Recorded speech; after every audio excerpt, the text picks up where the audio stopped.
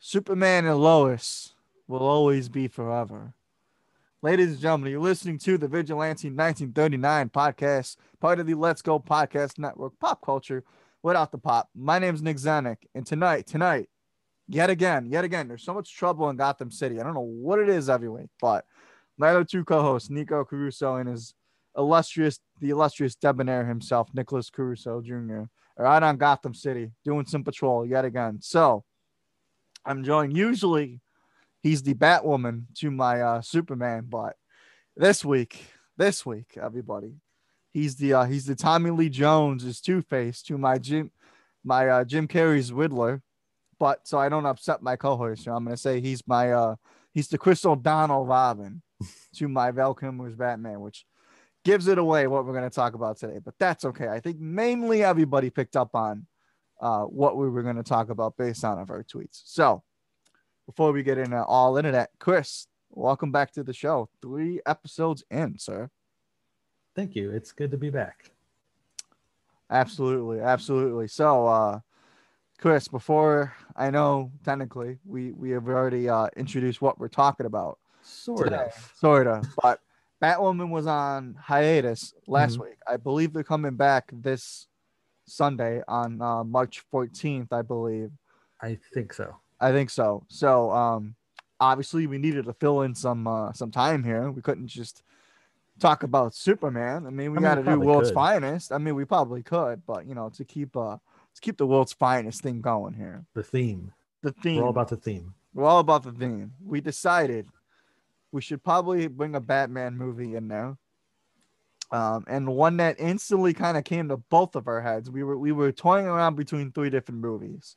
We may go back to those other 2 just because there is going to be another hiatus that comes. So we'll see. Maybe we will get to the other ones, but we're going to start off with Batman Forever, directed by Joel Schumacher, rest his soul.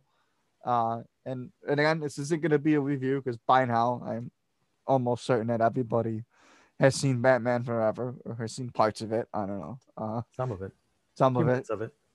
But Chris, this movie, Batman Forever, was one that you instantly kind of brought up to me that you wanted to touch on. So kind of let's introduce this a little bit. What is it about Batman Forever that you wanted to talk about so much? I think that Batman Forever is, in my opinion, the best of the Burton Schumacher era of films. I know I'm going to get slack for that. I get it. But I happen to love Batman Forever. I think it just takes a lot of what works for Batman and it rolls it into one fun movie. It's far from perfect. Of course, but it has enough good in it that I think just matters. You have Batman being heroic. You have him doing Batman things. You have Robin. You have top tier casting, even if they may not deliver the most accurate performances. Sure. You've got it. And it also has some pretty solid action for a dude in a rubber suit. I agree. Yeah. So kind of like first impressions of the film. So for audio purposes, I'm going to not make that same mistake. So what I'm showing Chris right here is my VHS copy of Batman Forever, which takes me back to 6-year-old Zeddy, Chris, because this film came out in 1995. Now, obviously, of course, I could not have manifested seeing Batman Forever just as a toddler at that age. So I remember seeing it in kindergarten. So I think by kindergarten, I had to be 6 years old. Now, of course, Batman Beyond was the first Batman that I truly remember seeing like Batman. But in terms of like live action, Chris, it always goes back to Batman Forever for me, which is like the first live action Batman movie that I can recall really seen. And I just remember getting the VHS and just being so like ingrained into it. Like it was everything that you just said. Like I thought Val Kilmer does such a great job as Batman. I think he's actually really underrated, Oh to yeah, be I quite agree with that. honest. And obviously, yes, there's a lot of neon. The movie is bright, it's colorful, it's campy in some ways, but it's also really fun. Hmm. And I think like seeing it as like a 6 year old, it's Batman and it's fun. And it's obviously not the movie that follows up to it. It actually has a very like interesting story. Say what you will about the tone, but I just really enjoy Batman Forever. Like I just have a soft spot for it, Chris. I think the villains, say what you will, but I think Jim Carrey's Riddler is actually like really cool in the movie. I'm not sure if you wanted to take that a little step further or comment on anything else that I just said. Well, I think that Jim Carrey's Riddler it's a point of contention for people, and I get it. But also, if you look at the movie and like what it's trying to be, it's essentially trying to be the '66 show, but in a modern setting. I mean, there's so many little things that are like the '66 show. Mm-hmm. The Riddler is just one of the biggest parts. That is Frank Gorshin. Yep. You know, that's what Jim Carrey was doing, and even the costume, it comes across that way. That's what they were attempting to do, and it's been a long time. It had been a long time since I watched it, and then I rewatched it for this, and I paid a lot more attention to Jim Carrey. And Yeah. while I will say he's not my favorite version of the Riddler, he is an interesting version, and I enjoy it for what it is. And he's got some great lines, and also, this is another thing to consider. His Riddler is so iconic, they felt the need to copy it for The Amazing Spider-Man 2 with Jamie Foxx's Electro character. I Nice. really think those guys watched Forever and said, man, that's a great idea. Let's just Nice. ruin it in our movie. Wow. Yeah. So Chris, before we kind of get into some of our likes and dislikes of the movie, Mhm. I want to get so I gave you what my first experience of the Right. movie was. What was your first experience watching Batman Forever, if you can Well, recall it? oh, yeah. I was 9 years old when it came out because it came out in 95. Mm-hmm. And I remember actively waiting for it because I was a movie kid. I was always on top of what's coming out and stuff. And I Mm-hmm. actually had my own subscription to Entertainment Weekly as a child for some reason. Yep. But and they had this issue that was dedicated to Batman Forever, and I love that issue.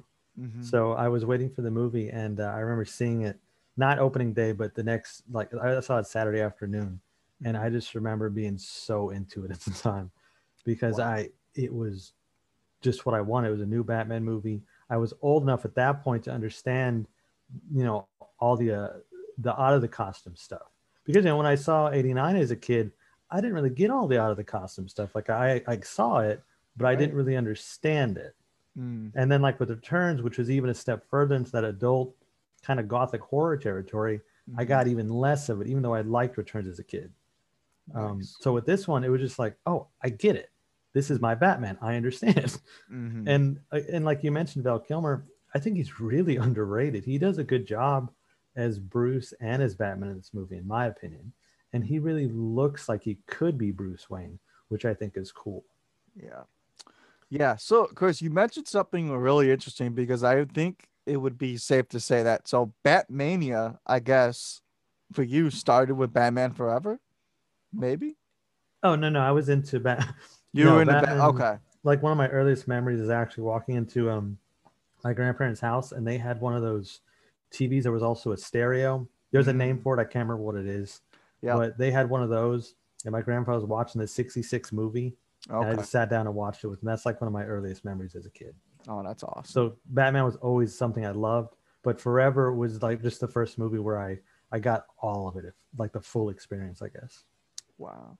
Except maybe the romantic stuff because I was 9. But the rest of it I was good with. There you go.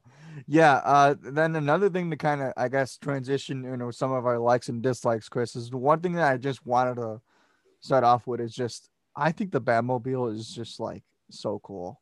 I It's mean, my I don't favorite. know. I don't know if like I'm in a minority here. Like I know you'd say that it's your favorite, but I mean, Chris, come on. I mean, it's like I just dug it. Like I'm pretty sure I have the Batmobile somewhere in my little Batcave down here. I just as a kid, opening it up, my man. I mean, it even had like the bat logo on the wheels, and Yeah, the and way it it lit up. lights up. And I know the fins kind of piss people off a little bit, but I'm like, I hated what? those fins.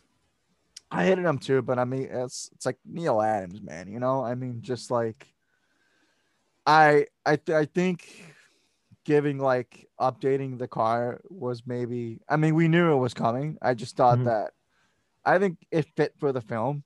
I just like I guess it's one of those like if you dug Kilmer's Batman, you're gonna dig the Batmobile. I Mhm. mean, anyway, but dude, what did you think of the Batmobile? I really love the Batmobile. That's actually, I think it is my favorite. I usually go between that and the Burton Mobile because I also love Burton's car. Yep. But the Forever car, there's just something special about it.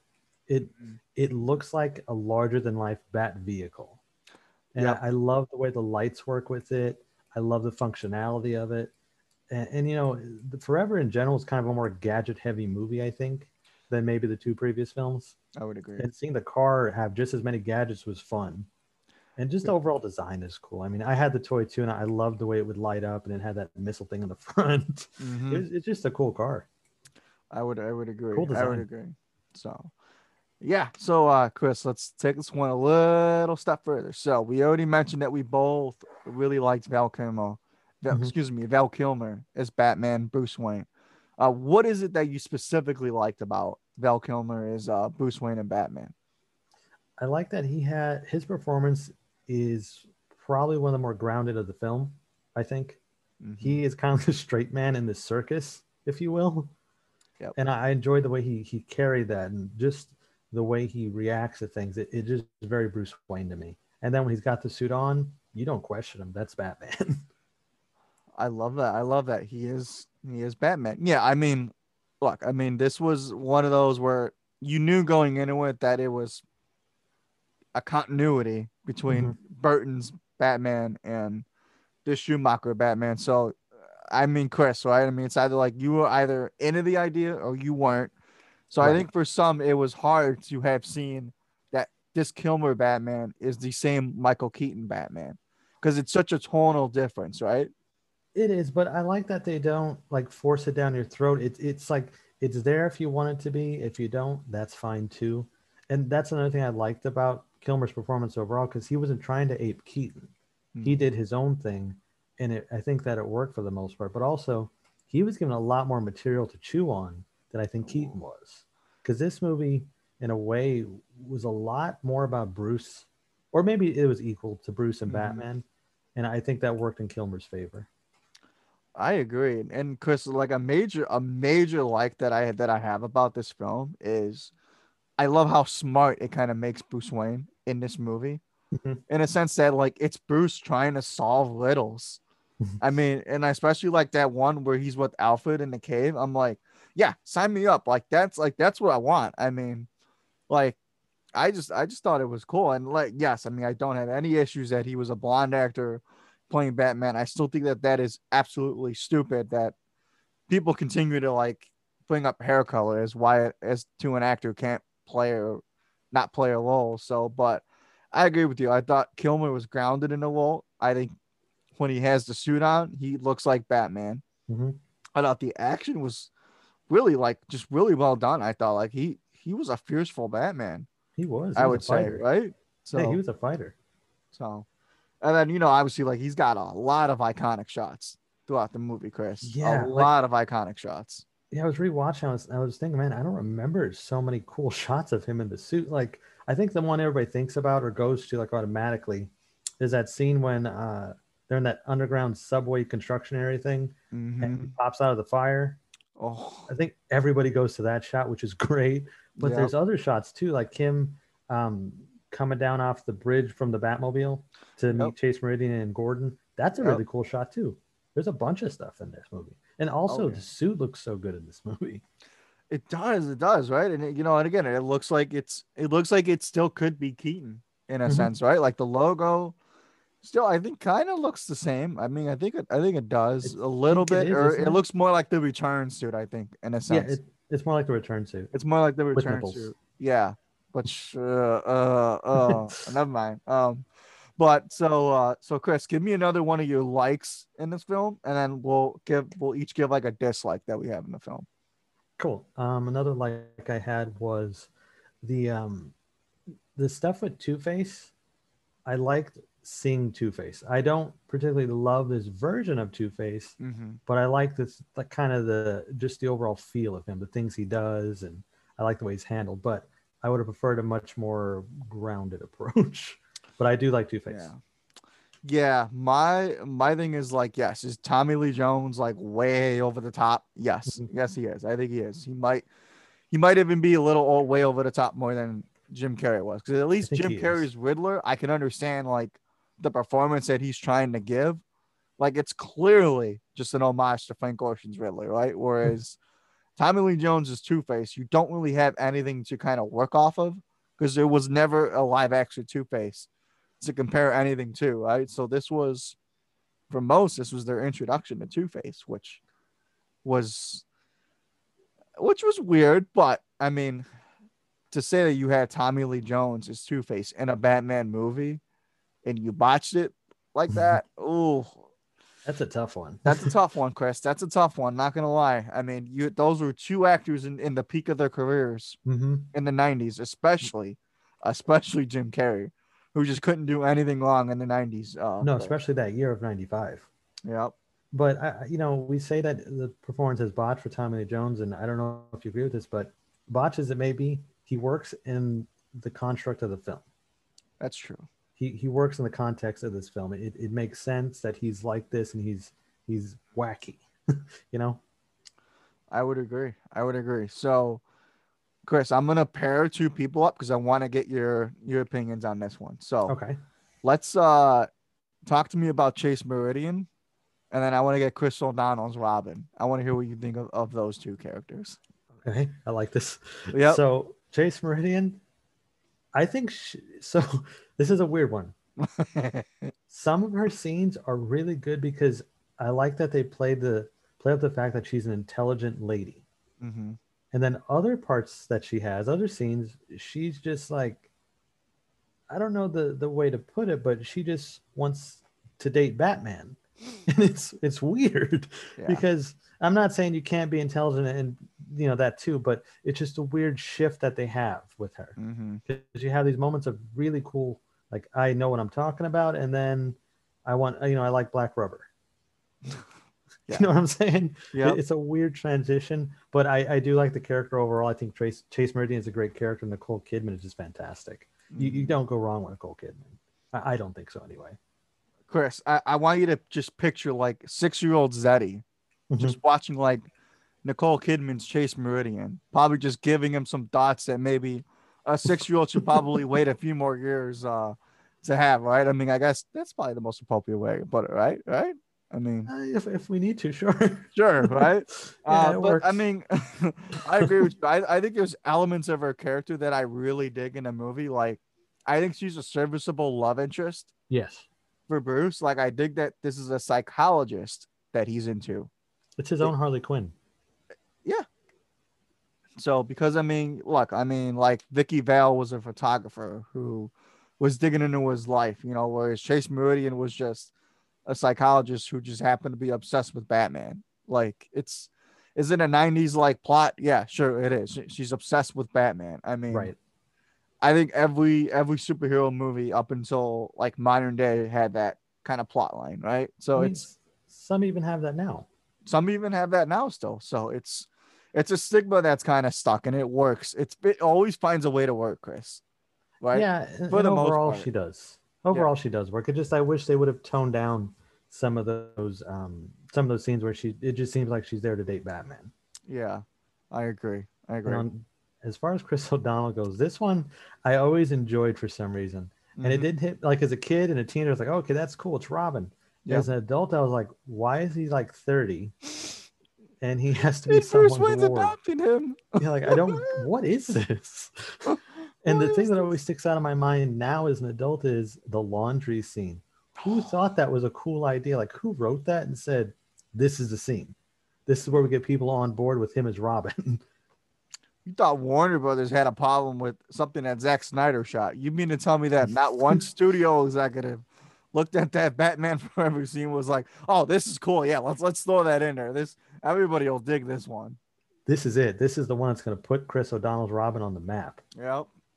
We're going to sell all the toys, And, all the and costumes. it's the one that got him to start in the next film after this. Yep, I agree. Oh yeah, this is what, like, as soon as he did that scene, when he got off set, they handed him the contract for Batman and Robin. I guarantee it. Yeah. Like, please, Yeah. how much money do you want? But other than the laundry scene and the weird 30-year-old man thing, he's fine. I didn't really mind him. Yep. And then and he takes the Batmobile for a spin, Chris. And I love that scene. it's actually a really fun scene. I think It's a cool scene. And the Yeah. neon gang, that's really interesting. But I mean, that's just Schumacher's Gotham. It's a very interesting place because you have a neon gang, but then, you know, like, hypothetically, you would have someone like Catwoman still running around because, you know, she survives return, so she'd be around. Or, you know, and you have other characters. Did you say that? Oh, go ahead. Sorry. I was just saying that there's a lot of different things to Schumacher's Gotham. I agree with that. Yeah. I mean, and I actually like the way Schumacher's Gotham looked aesthetically too, for what it's worth. Did you think that Chris O'Donnell's Robin felt more like Tim Drake to Yes. you? Or did you think that it was okay? I'm glad I'm not the only one that, as the movie aged, I was like, he feels more like Tim than he does Grayson, which I want to bring up, Chris, so this doesn't get lost, and then I want to talk about some other things, like on the technical side. Okay. I really like the Flying Grayson's sequence, the circus sequence. Talk to me a little bit about that, because I thought that was cool. I always thought that the ringleader guy was Tim Burton for some reason. Nice. I don't know why. I thought it was Tim Burton. Nice. That seems really cool because it showcases the Wayne murders essentially in a different view. Yeah. That's really what it feels like. Not to say it doesn't have its own personality, because it does, but you get that same kind of impact from it. And I like the way it's handled because it's not just like Two-Face didn't go there specifically to murder the Graysons. It just happened. It's the same way Martha and Thomas just happened. So I enjoy the parallels there. And just the scene itself is cool. Yep. Bruce actually standing up screaming Harvey on Batman. That's a choice. Interesting. Nobody heard him, Chris. Somehow. Nobody heard him, but hey, cool. Plot armor. I don't care. It works. Yeah. Which, seeing Bruce Wayne just kick some ass in there, I thought was just really cool too. It's him being heroic, and I like seeing that. So, but I mean, like, as a big Robin fan that I am, I just seeing like the Flying Graysons like sequence like that, like even as a kid, I think was cool, and I think that the scene is like done really, really well. It's actually what I envision. Oh, really? The sequence to play out. Oh yeah. I mean, maybe not in like the climax of like Bruce Wayne like fighting people, you know. I mean, but like in terms of like seeing the acrobatic stuff. Oh, okay. Like that kind of stuff, like seeing, like getting introduced to them. Like if I was getting introduced to those characters, I would be like well okay with that. I thought it was well choreographed. Yeah. It was believable. It was believable. Yep. So, yeah. So, Chris, kind of what I want to jump to now is I think, what did you think of the casting choices overall? Like, would you change anything? Did you what did you think about them overall? Overall, I think the cast does a solid job. I wouldn't change any of them. I might just say, I might just have character notes. Like, you know, hey, please don't do this. Or, you know, you're Harvey Dent. You're not the Joker on speed, or some type of alcohol, whatever. Don't do the kung fu laundry, perhaps. Less in love with black rubber. You know, just certain things. But overall, the cast, no, I wouldn't change them. I think they're fine. I think there's always going to be the what if we had Billy D. Williams and Robin Williams as Riddler and Two-Face. That's something that that's the only thing I would have been curious to see, but I'm good with what we got. Yeah, I'm gonna agree with you, Chris. My only like gripes about it, especially like as I've gotten older and I've watched it more times, is really just more like the tone, which I knew, like, again in 1995, what they were doing with Batman. I know this was always going to be the way that they went with the character, and that's fine. But I think that they maybe should have released a more darker version of the film, Chris. Just saying. maybe. Perhaps. I've heard there's something like that currently exists. I don't I know. know. Definitely think it was. I don't know. Which I'm gonna save that for the end because before we wrapped up this discussion, Chris, talk to me a little bit about the music in this film, because which is one of the few things that everybody really points out about this movie is how fire that soundtrack is, Chris. The soundtrack is fire. Like you have that U2 song, Hold Me, Kiss Me, Thrill Me, Kill Me. Mm-hmm. Awesome song. And it had the cool music video too. Like the animated U2 and like Bono was the devil or something. It was cool. Yep. And then of course, I mean, Kiss from a Rose. You guys can't see it, but Nick is doing like a hand thing right now. You have Kiss from a Oh, Rose. from a rose. Solid. It's a solid soundtrack. This is so of course '89 had the Prince soundtrack, which is really good. Like you got It is. Bat Dance, you got Party Man, you got some other stuff. Returns, I don't think was as big of a soundtrack if I remember correctly. I think it was more of like an orchestra. Yeah, it was more Album. Danny Elfman, Yeah. which was fine. But it's just a mix as far as this goes, because he even had the Offspring on there. Yeah, that Smash It Up song, which is cool. But there's one song that nobody ever talks about. It's one of my favorites. I'm actually looking it up right now because I forgot to do this earlier. I'm sorry. No, you're good. Mm-hmm. I believe it's Bad Days by the Flaming Lips. Oh, The song that plays when Edward Nygma gets home after killing his boss. It's just I like the song a lot. okay. But the music's great. And then if you listen to the score, the Batman theme is really good. It's different from Elfman's, but I think it's great. Mm-hmm. I agree. So, Chris, there's a lot of talk going around lately, especially with this idea of it's director cut mania right now, where Mhm. it seems like Zack Snyder's Justice League is opening up, I guess, the door for more versions of these type of films, because it's no secret that Batman Forever does have a different version of the film, and there's some talk that maybe down the line there could be a Schumacher cut. Now, would you like to see the Schumacher cut, Chris? I would like to see the Schumacher cut. The Schumacher cut is as we said, there's a cut that exists already. Mm-hmm. That one is darker and it's got some different stuff in there. So I would like to see an official version of that cut. Yes. I'm very interested in seeing what else Schumacher wanted to do that WB essentially said no to. Or maybe he just, I don't know the behind the scenes on this one. Maybe he just decided, hey, I want to make it more colorful on my own. Mm-hmm. Either way, I'm very interested to see, or if we get to see that cut, because I'd be first in line for it. I agree. So, Chris, closing thoughts on Batman Forever. I said it was my favorite of the era, but honestly, it does depend on the day you ask me. Sometimes it is 89. Nice. It just depends on the day. But Forever, it just holds this nostalgic place for me. This nostalgic place in my heart. I love it. Like you said, I have a soft spot. It's got a little bit of everything. It's an easy watch. It doesn't require a lot of brain power, which is funny considering what it's about. Nice. I was waiting for somebody to make that distinction, Chris. Yeah, it's not overly complicated. It's a fun watch. If you like the 66 show, it's a fun homage. There's a lot of little things in it. Mm-hmm. It's a good time. I mean, you could do far worse when looking for Batman content, like the sequel. Nice. But how about Chris, you?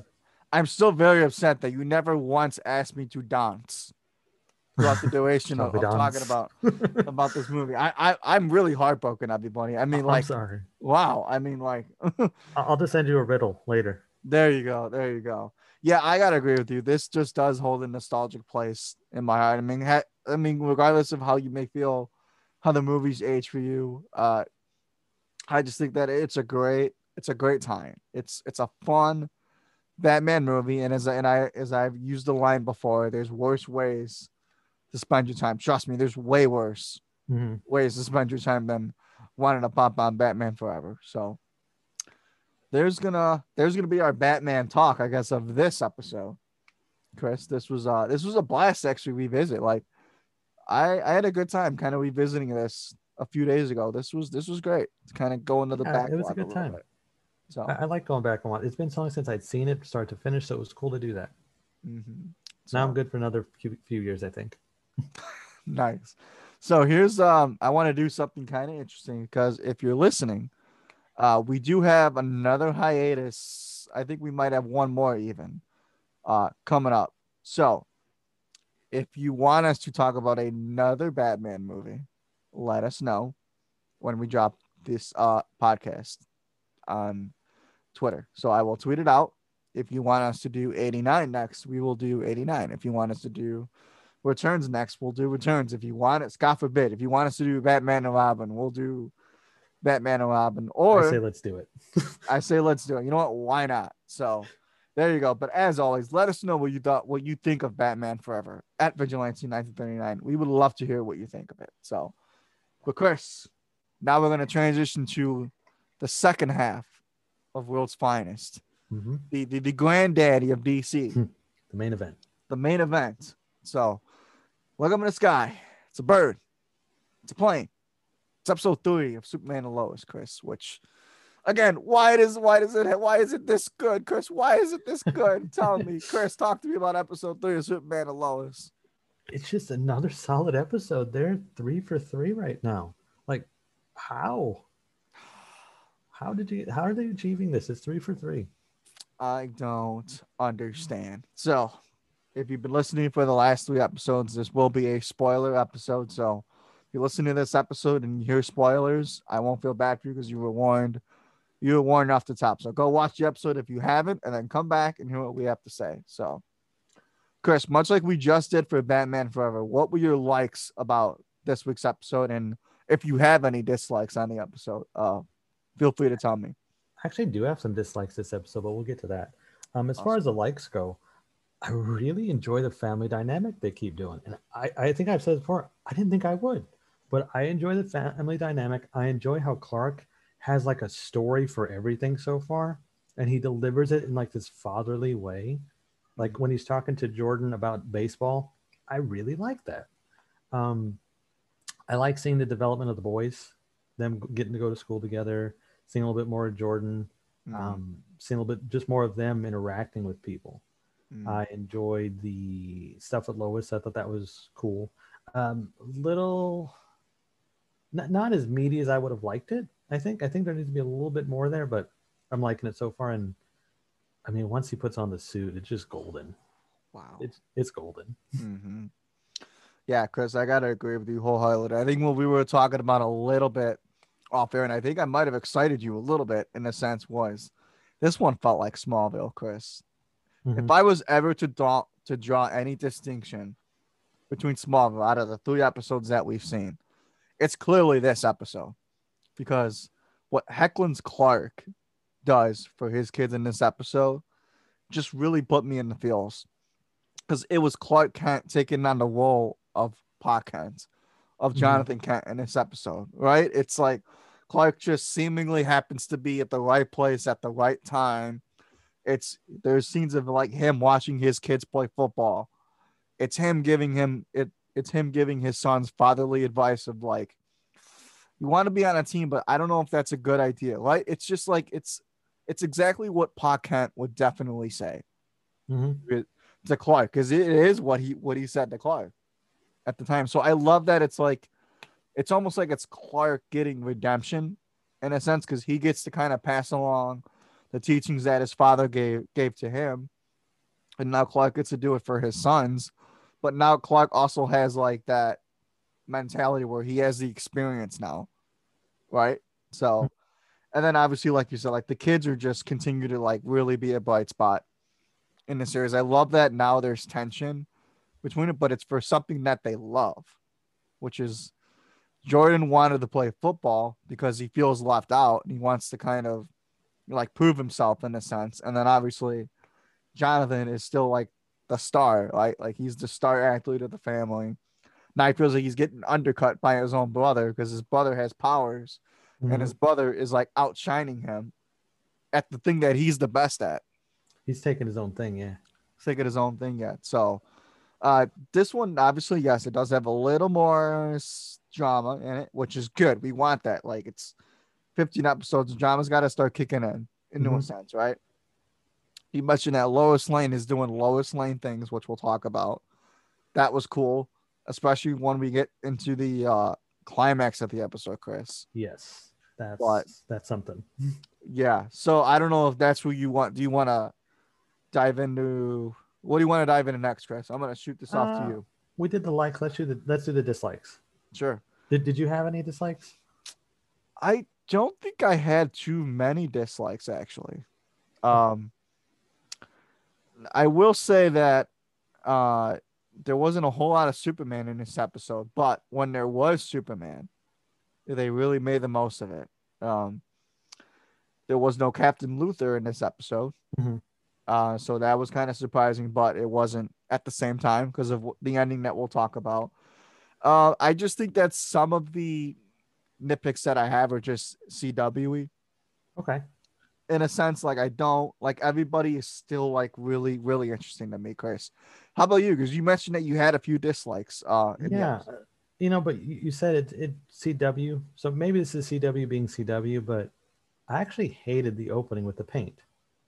I thought that scene was very cringy. I Mm-hmm. didn't like it at all. I love seeing Clark rush out like the way he did to go do the bridge thing. That was cool. I love seeing him wave. That was neat. But Yep. I hated what came before. The paint scene did not work for me at all. And it just, I don't know. Maybe like you said, maybe it was CW being CW. Mm-hmm. But I'm not going to hold that against the episode because it's not a big deal compared to. But the thing that I am disliking, and this I kind of thought it would clear up, so I didn't pay much attention to in the first two episodes. Mm-hmm. But here in the third one, it's on display again. Jordan just comes off as very stereotypically whiny about everything and dramatic. Yep. And I don't know if that's just to show the difference between the boys, whereas Jonathan's very stoic and cool like his father, Mm-hmm. and then Jordan is not. I don't know if that's a choice that they're making or what, but I'm not really liking how everything is a life-ending ordeal for Jordan. Mm. Yeah, that's a great point that you bring up because when they did the first episode and they introduced that he has mental health issues, Mm-hmm.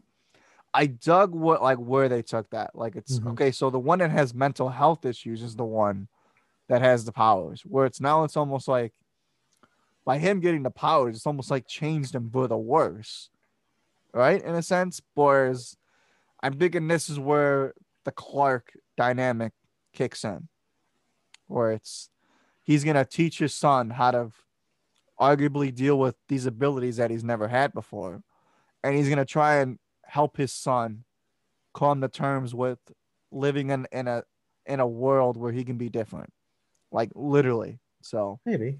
I mean, if that's where they're going with it, cool. But I can see your nitpick. So I think he you can tell that he's like the Damian Wayne yes, that we were told they wanted to do, whereas now I'm seeing why. I'm seeing why. yeah, that's what it feels. That's a good way to put it. But also I have that theory where Jordan is going to end up as a villain, so I think it also fits with that. Maybe I don't know. Yeah, there's one quick thing that I want to touch on, Chris, because I think we've talked about it in all three episodes that we've done, which is there's this kind of love triangle going on, which is where I think the CW like love drama, soap opera drama, as people like to call, is gonna kick in because Jordan, Jonathan, and Sarah. Mm-hmm. I'm thinking is gonna be a love triangle. I'm thinking Hmm. because I don't know. I'm getting this sense that I think that there's gonna be a major like boiling point between the brothers. Because I think it's obvious. I don't know if you felt this way, but I still think that Jonathan really likes Sarah, and I think he did.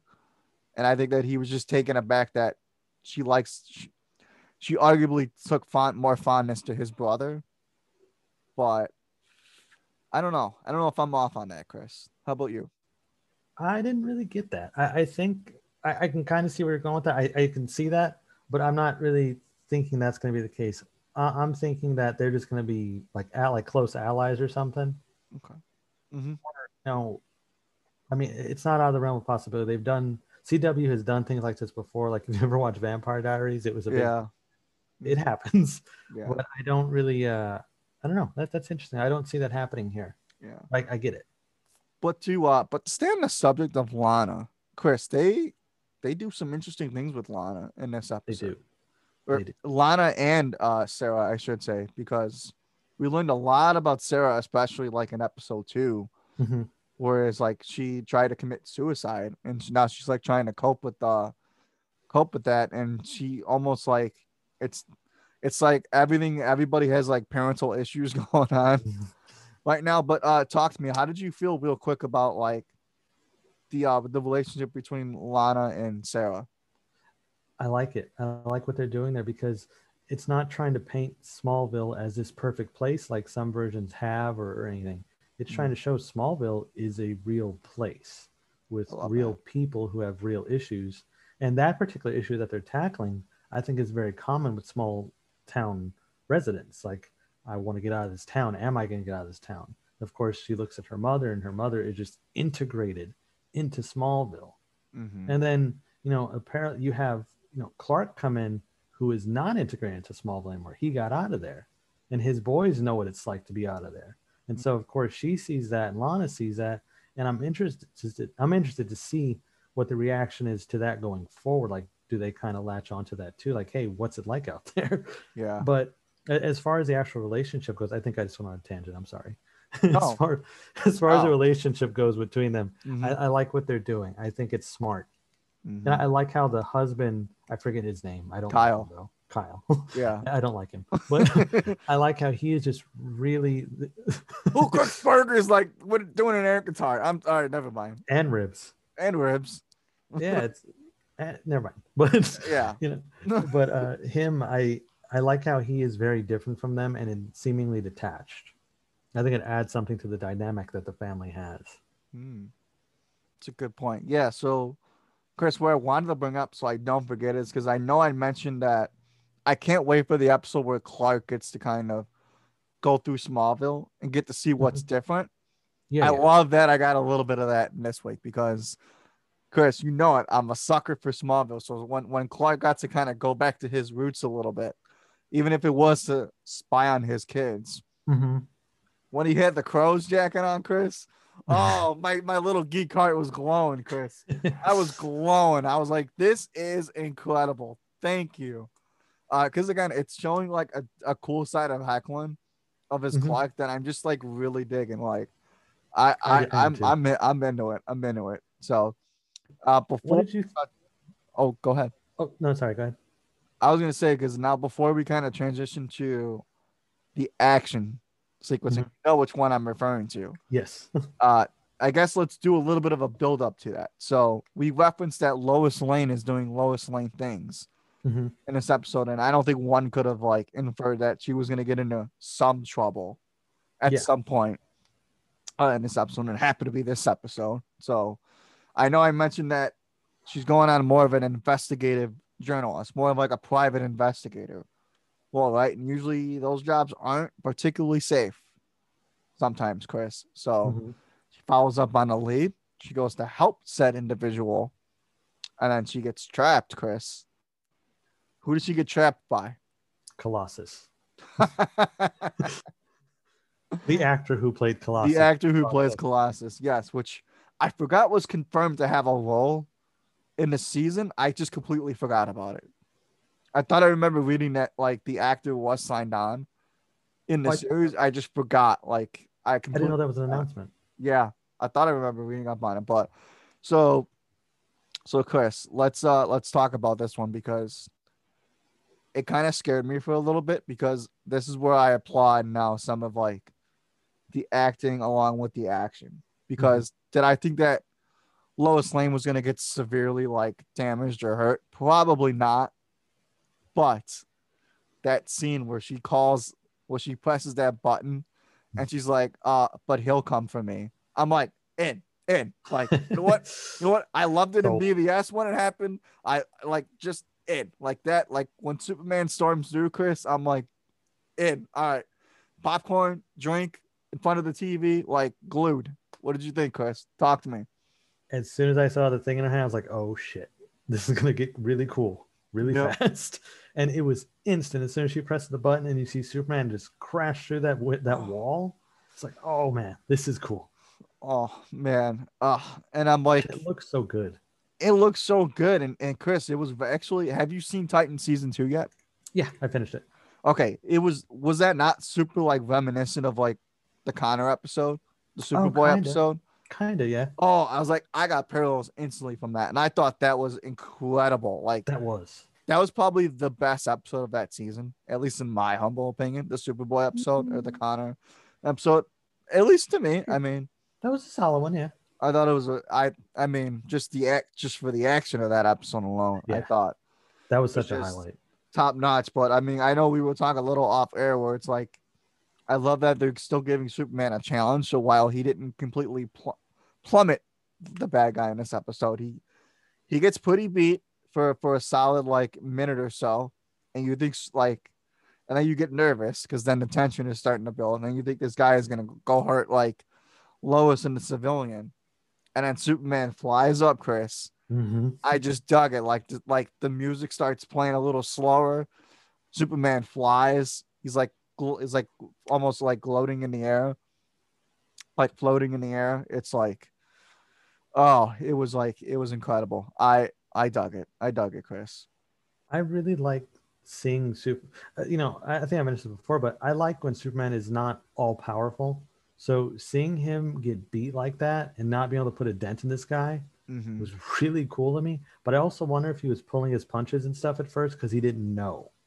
Ooh. Because I think there was a point where Superman realized, hey, I can go off on this guy, and Mm-hmm. that's when he starts like levitate, and then Yeah. he just went nuts on him. It's another thing that we talked about where it's like they have done an impeccable job, Chris, at really like course correcting his character because this is a Superman that is not dumbfounded. Mm-mm. I love that they're really proving that he's a veteran. Like he'll come up with an idea like in an instant. Like he's not a Superman that's not gonna know what to do. I love that. I love that. Like, oh, I gotta freeze him. Okay, let me freeze him. You know? That's actually a great point because the fact that he is seasoned changes the way he's doing certain things. Whereas if we were introduced to him year one, essentially, Mm-hmm. we wouldn't be having these conversations. I agree. I think having the seasoned Superman is the way to go. And also, that freeze breath was so unexpected and just a cool thing. It I was looks so actually cool. concerned that he was going to make the guy like explode. I was like, oh, he's going to kill him? Uh-huh. Because he looked pissed. I wasn't sure. Yeah, which I mean, I guess now is probably a great way to bring this up, Chris, because now that so we talked about the action sequence, we know how the ending goes. Obviously, he doesn't like you just said. The bad guy doesn't get killed. He lives to fight another day for now, Mm. because in the next minute or so, Chris, what was an wild ending is the civilian is driving and he's talking to an individual who, did they say who it was, or are we inferring that it's Morgan Edge? I'm thinking it was Morgan Edge Okay, so the or one of his individual, group. yeah, or his group, the individual is driving, Chris, and then he gets stopped on the road by a female character who we haven't seen before, but she literally lasers him to death, Chris, from the car. So it's obvious that in Kal-El, you are not alone, which y'all better catch that one. Um, so Chris, talk Like to me white. about Can we get some white noise and say that again? Kal-El. You are not alone. You are not alone. Come to me, Cal. Chris, talk to me about the ending here. What did you think of the character, and where do you think maybe they're taking this?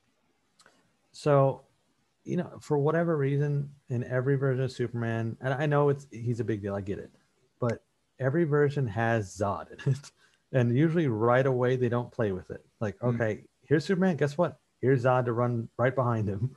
So what I think is that this is that the female general that's usually with Zod. I can't pronounce it. Is it It's Feora? Feora, yeah. Yeah, I think that might be Feora that does that at the end. I think that's who that maybe. I don't want to go WandaVision on this. You know what I'm talking about. But, um, I'm just assuming Nice. female Kryptonian, and we Uh-huh. know that Kryptonians don't typically just kind of hang out on Earth. So Mm. to me, it would make sense that it's her. But even if it's not, it's a really cool scene because you don't expect that. The way she just gingerly walks in front of the car, Mm-hmm. kills Colossus, and then Love how we're just calling him Colossus. I that is love it. his name. That Mm-hmm. is that guy's name. It's Colossus. Yep. Yeah. Colossus dies at the hands of a Kryptonian, or we think he's dead. I'm pretty sure he's dead. Colossus, his live action record, Chris, ain't so great. Ain't so great. No, it's not. No. There you go. Chris, I think I'm gonna agree with you in a sense where I was like, okay, is this like a council of Zod Mhm. thing that they're gonna go here with? Because she did kind of have that menacing vibe to her, but at the same time, Chris, I do have this idea that much like Captain Luthor kind of came into the fold here.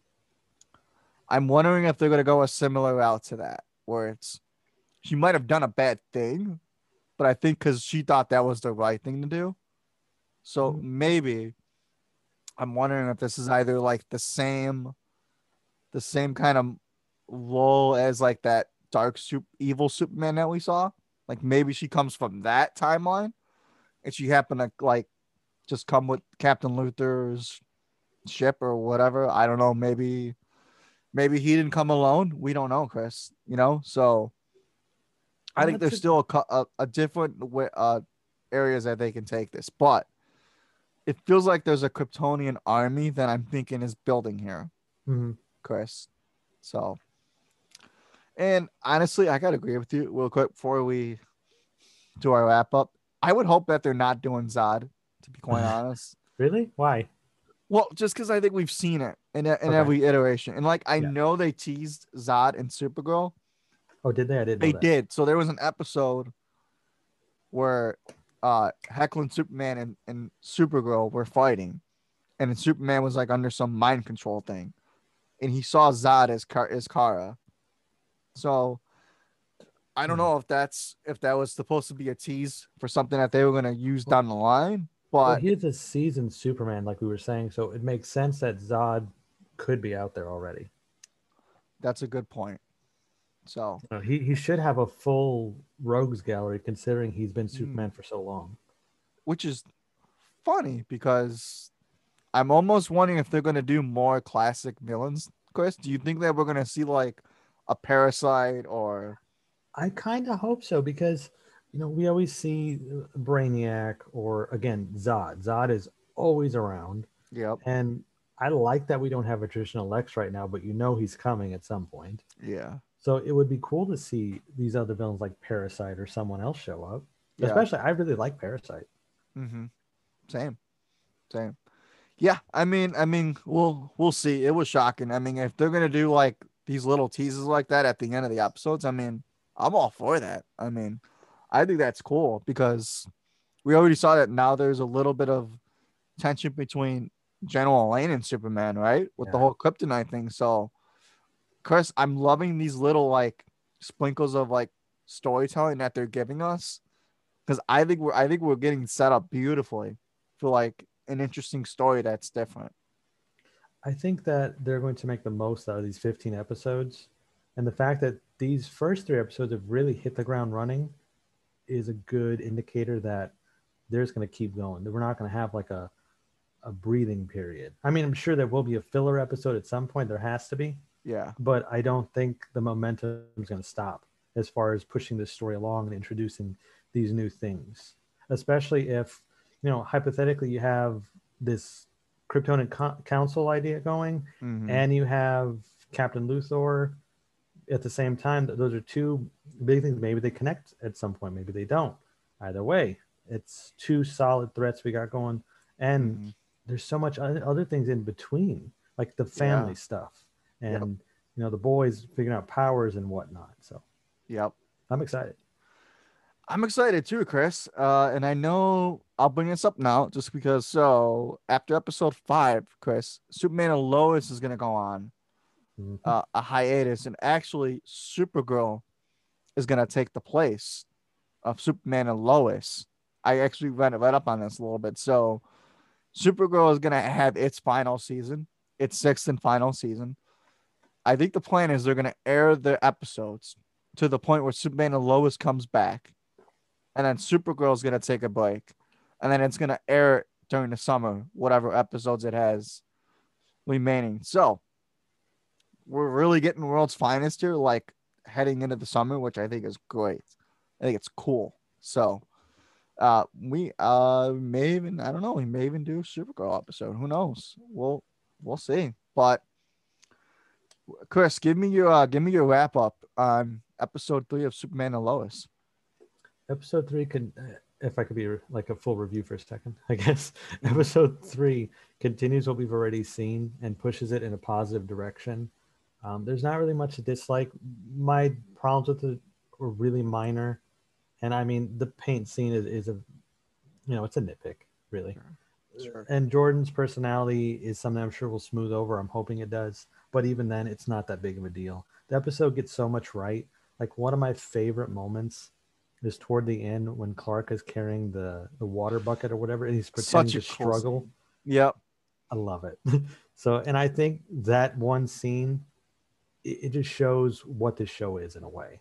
It presents what the show is. It's Clark and his sons trying to blend in to a normal society and hiding what they have. I think it's really cool. That's so cool that you brought that up. I totally forgot about that. That's such a cool modern way to portray Clark, right? Where it's, I know, like, he's always like this bumbling kind of buffoon almost guy where he drops all these papers on the ground. He doesn't know where he's walking sometimes because he really wants to stand out, right? Where it's, I think we've kind of gone past that trope a little bit. So I'm digging that it's him struggling to carry a water cooler so he can find a way to like spy on his son and just make his son feel good. Yeah. I think it's such a cool way. It's so cool, Chris. It's like, it's classic Clark Kent, but at the same time, it's a modern way of portraying like his quirkiness in a way. Mm-hmm. So I gotta agree with you though. The momentum for Superman and Lois just continues to ride really strong for me. There's some things to pick out more so in this episode, but like you said, they're really like minor at best. This show is keeping me on my toes, so I love that. And much like I've said the last 2 weeks, Chris, I love that every Tuesday I got Superman. I'm gonna see Superman on screen. I got him DVR'd every week, so in case I miss him or in case I want to watch it again, I could always see Superman, and I think that's great. So, but Chris, this was a blast. We talked about Batman Forever, and we reviewed episode 3 of Superman and Lois. So, before we go, Chris, tell everybody where they can find you and what you got going on. Sure. Everybody could follow me on Twitter at that Chris Evans 0. I do a bunch of reviews over for the Let's Go podcast, which you could also find on Twitter at Let's Go Podcast. I do reviews for most of the Batman comics and some Marvel stuff here and there. I also review Batwoman when it's not on hiatus. So you guys follow me there and check out the reviews and check out Let's Go Podcast as well. Awesome. Yes, you guys can follow me on Twitter at PapaZ_95. You can follow this show at Vigilante1939 on Twitter.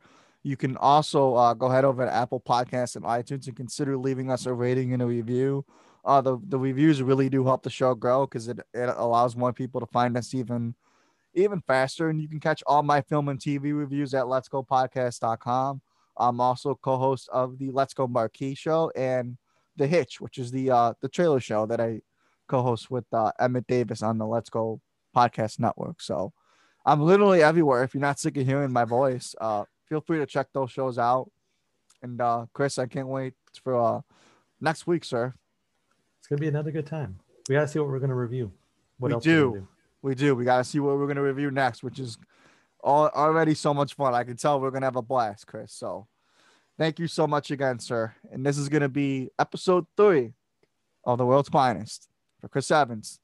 My name's Nick Zednik. As Michael Keaton's Batman always says, I want you to tell all your friends about me.